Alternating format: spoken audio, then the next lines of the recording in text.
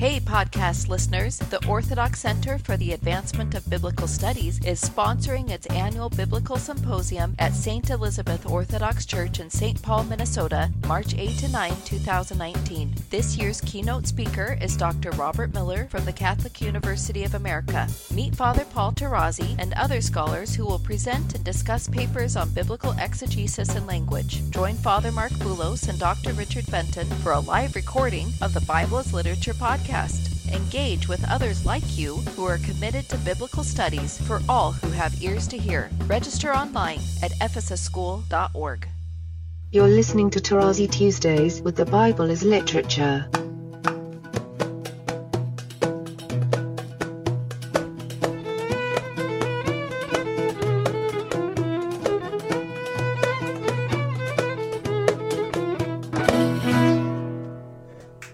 Hi, this is Father Mark Boulos. And this is Dr. Richard Benton. And you are listening to Tarazi Tuesdays with the Bible as Literature podcast. Hello, Dr. Benton. How are you doing today? Good.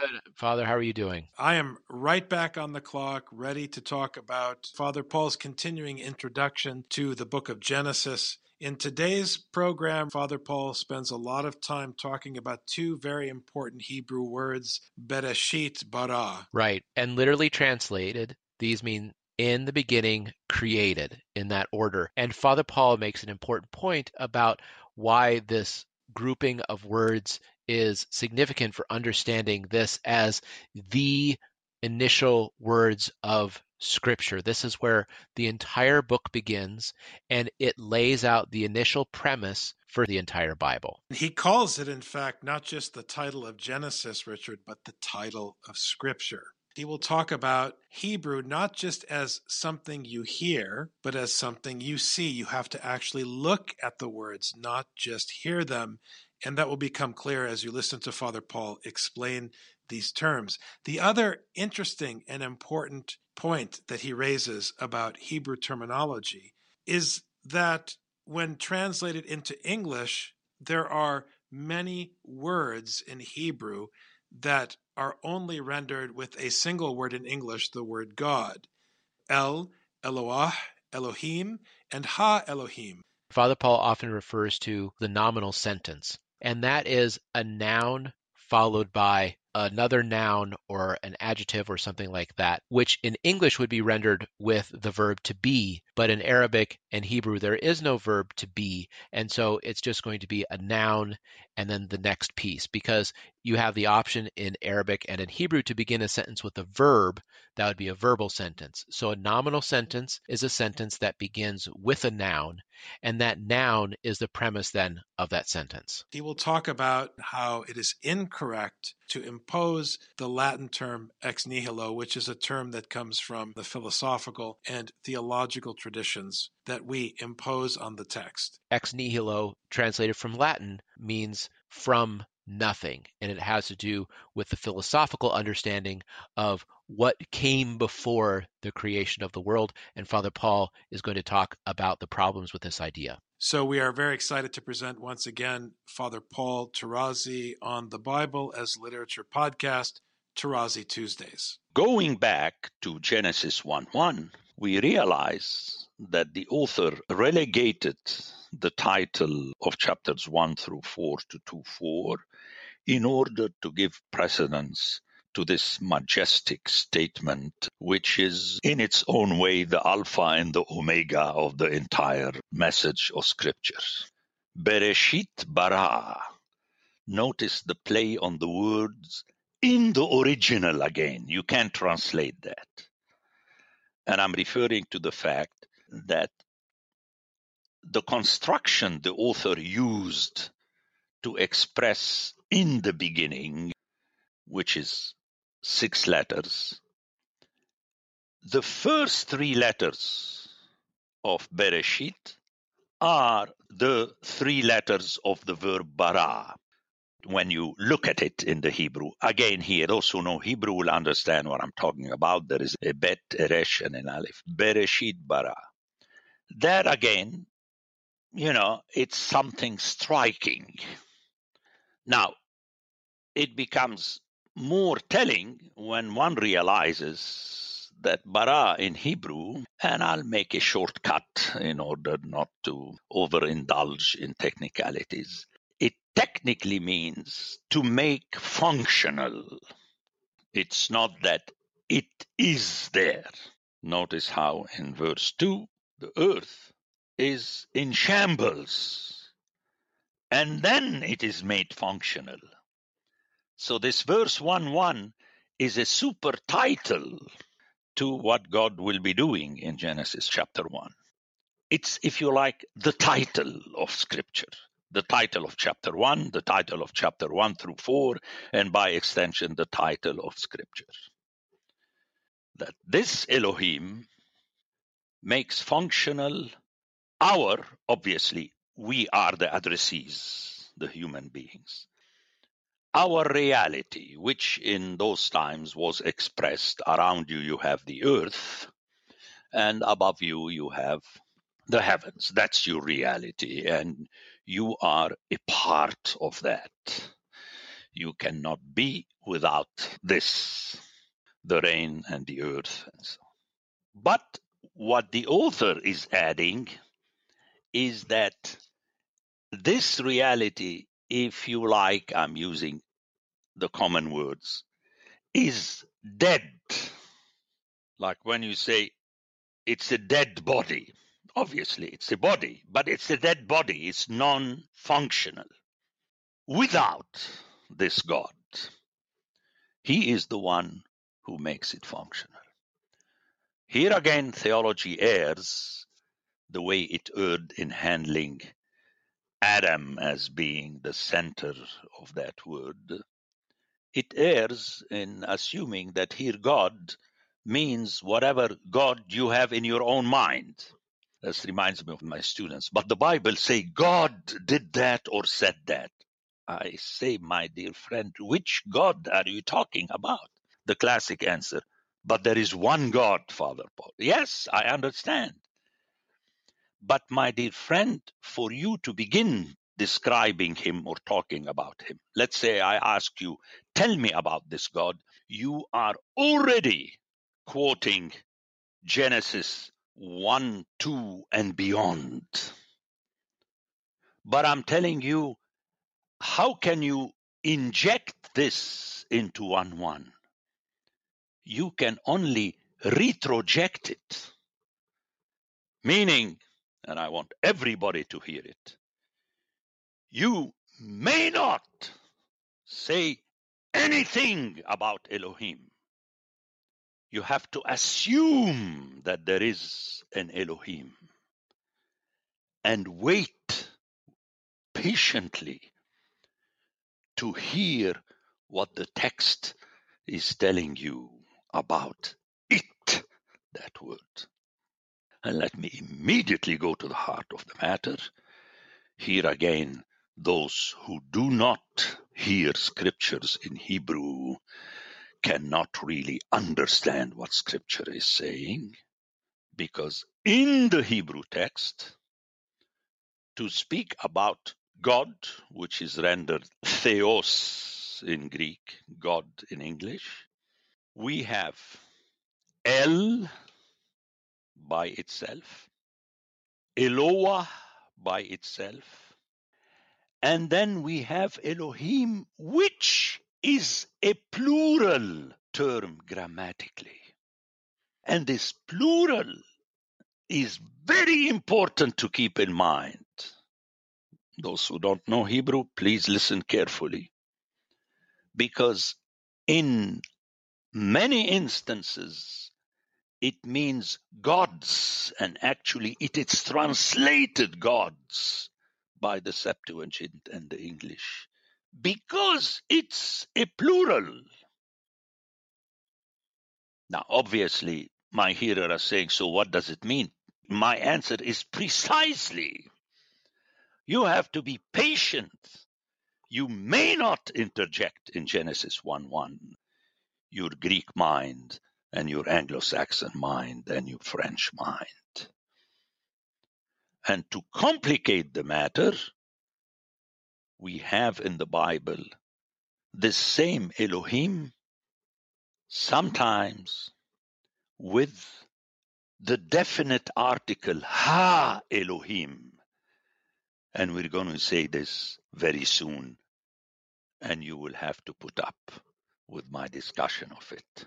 So we have El, Eloah, Elohim, and Ha Elohim. And in English, you're stuck with the word God, except when you decide that Elohim means plural, you say gods, but technically you're saying God. So I'm inviting all of you, please be not only patient, but also submissive. Learn. And then when you learn, if you disagree with me, I would be very happy to read an article by you showing where I went wrong. And if I see that I went wrong, I'll correct it. Because I'm not the reference. It's the text that is the reference. So already Genesis 1:1 traps the hearer. I am talking and you listen and you have to wait, which is a prelude to how this same God will appear on Mount Sinai, where you do not have a classroom where every member of the people of the Israelites raises their finger and asks a question. No. God talks and that's it. You cannot do anything except to do or not to do what he asked you to do. So to go back to 1:1, I would translate it after all this explanation in this way. As a premise, this is what Bereshit means. And the funny thing about patristic theology is it got it on one hand, but it plays with it on the other hand. Because the Greek is archi. Archi means premise. This is what the Arabic grammar calls the noun in the nominal sentence. It's a premise. A dog is big. What's the dog? I mean, it's a dog, and let me tell you about it. It's a premise. As a premise of my whole biblical story, and notice the connection between as a premise and bara. It is Elohim that makes functional our entire world in which we live and of which we are a part. We are within and thus from the Toledot of this reality in the beginning as a premise.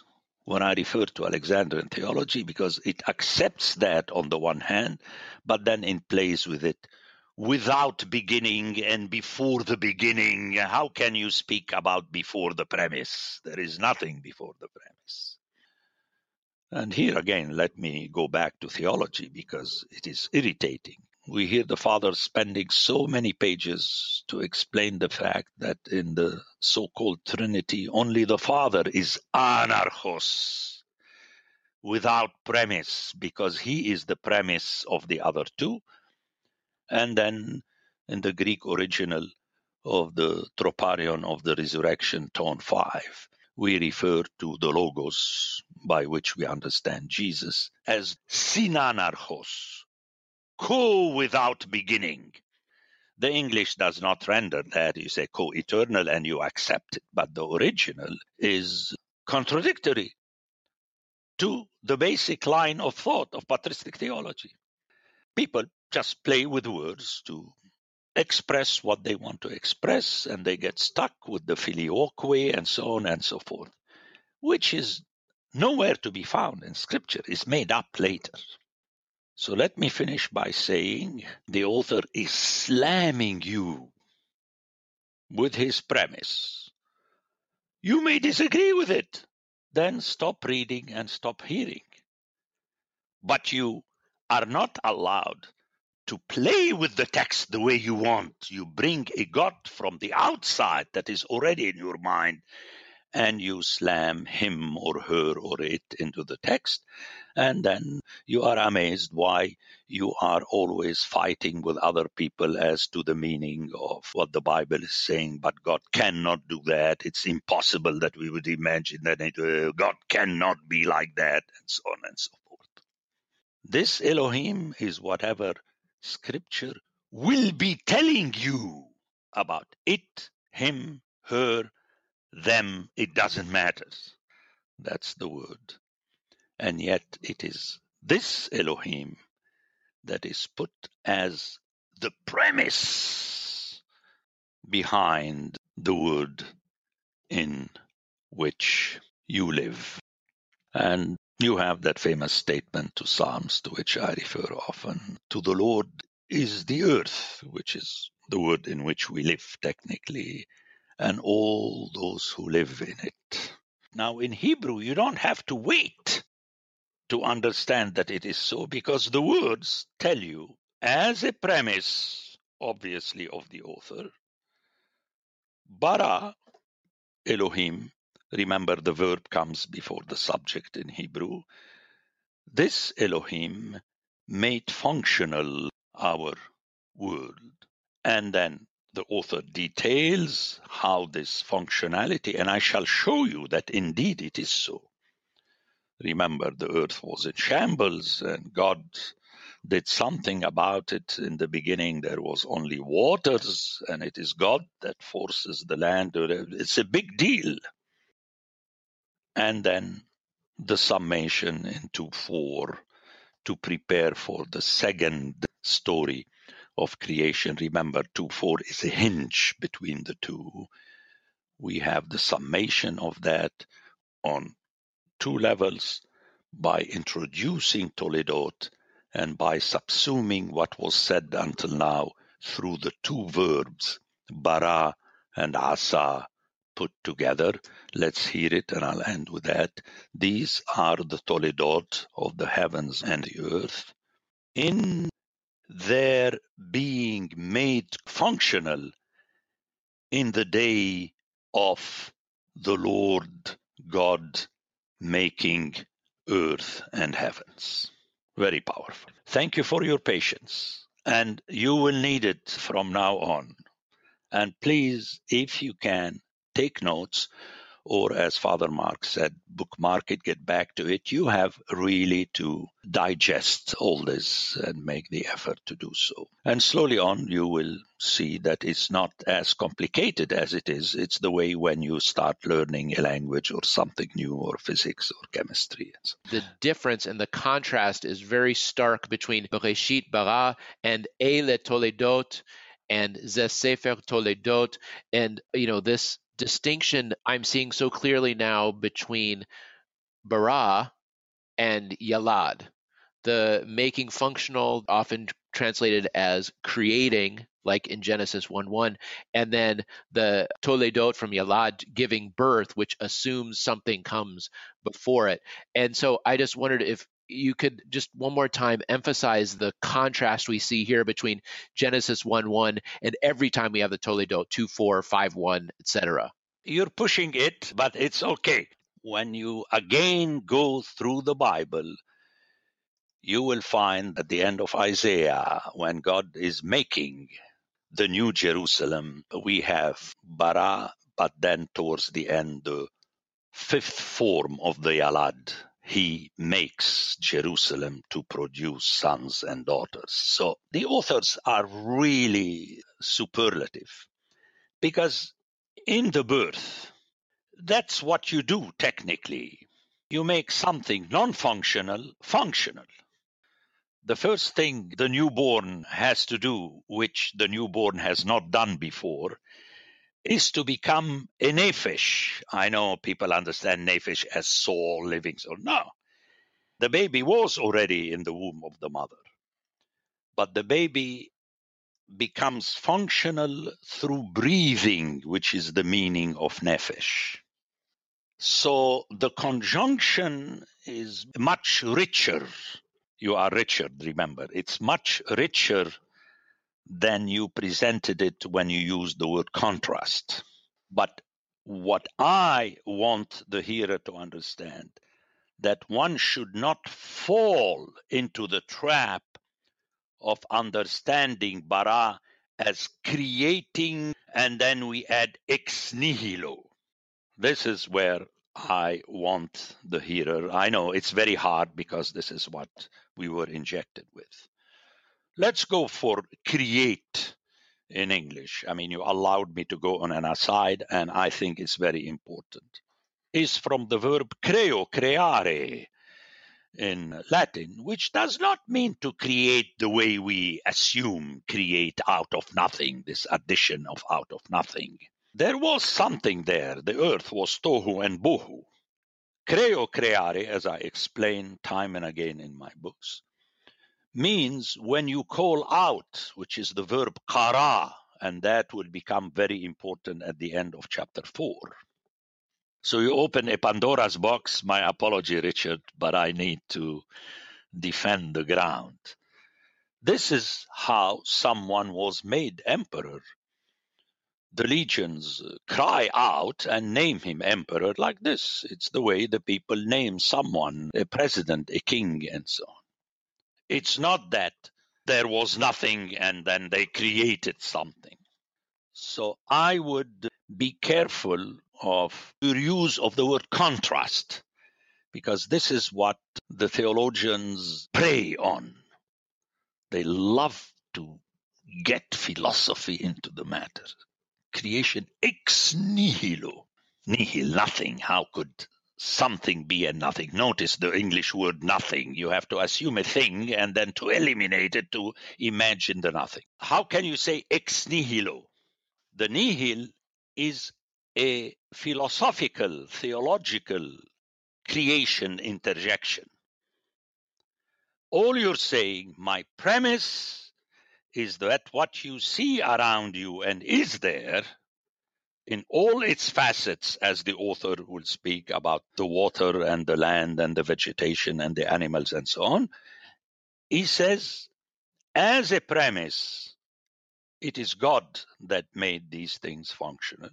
But he is reticent to apply the verb yalad to God because you assume that it is the Greek pantheon and so on. You see, he is technically attacking the world of the deities in Greece and Babylon at the same time, where you have females and males and begetting and so on and so forth.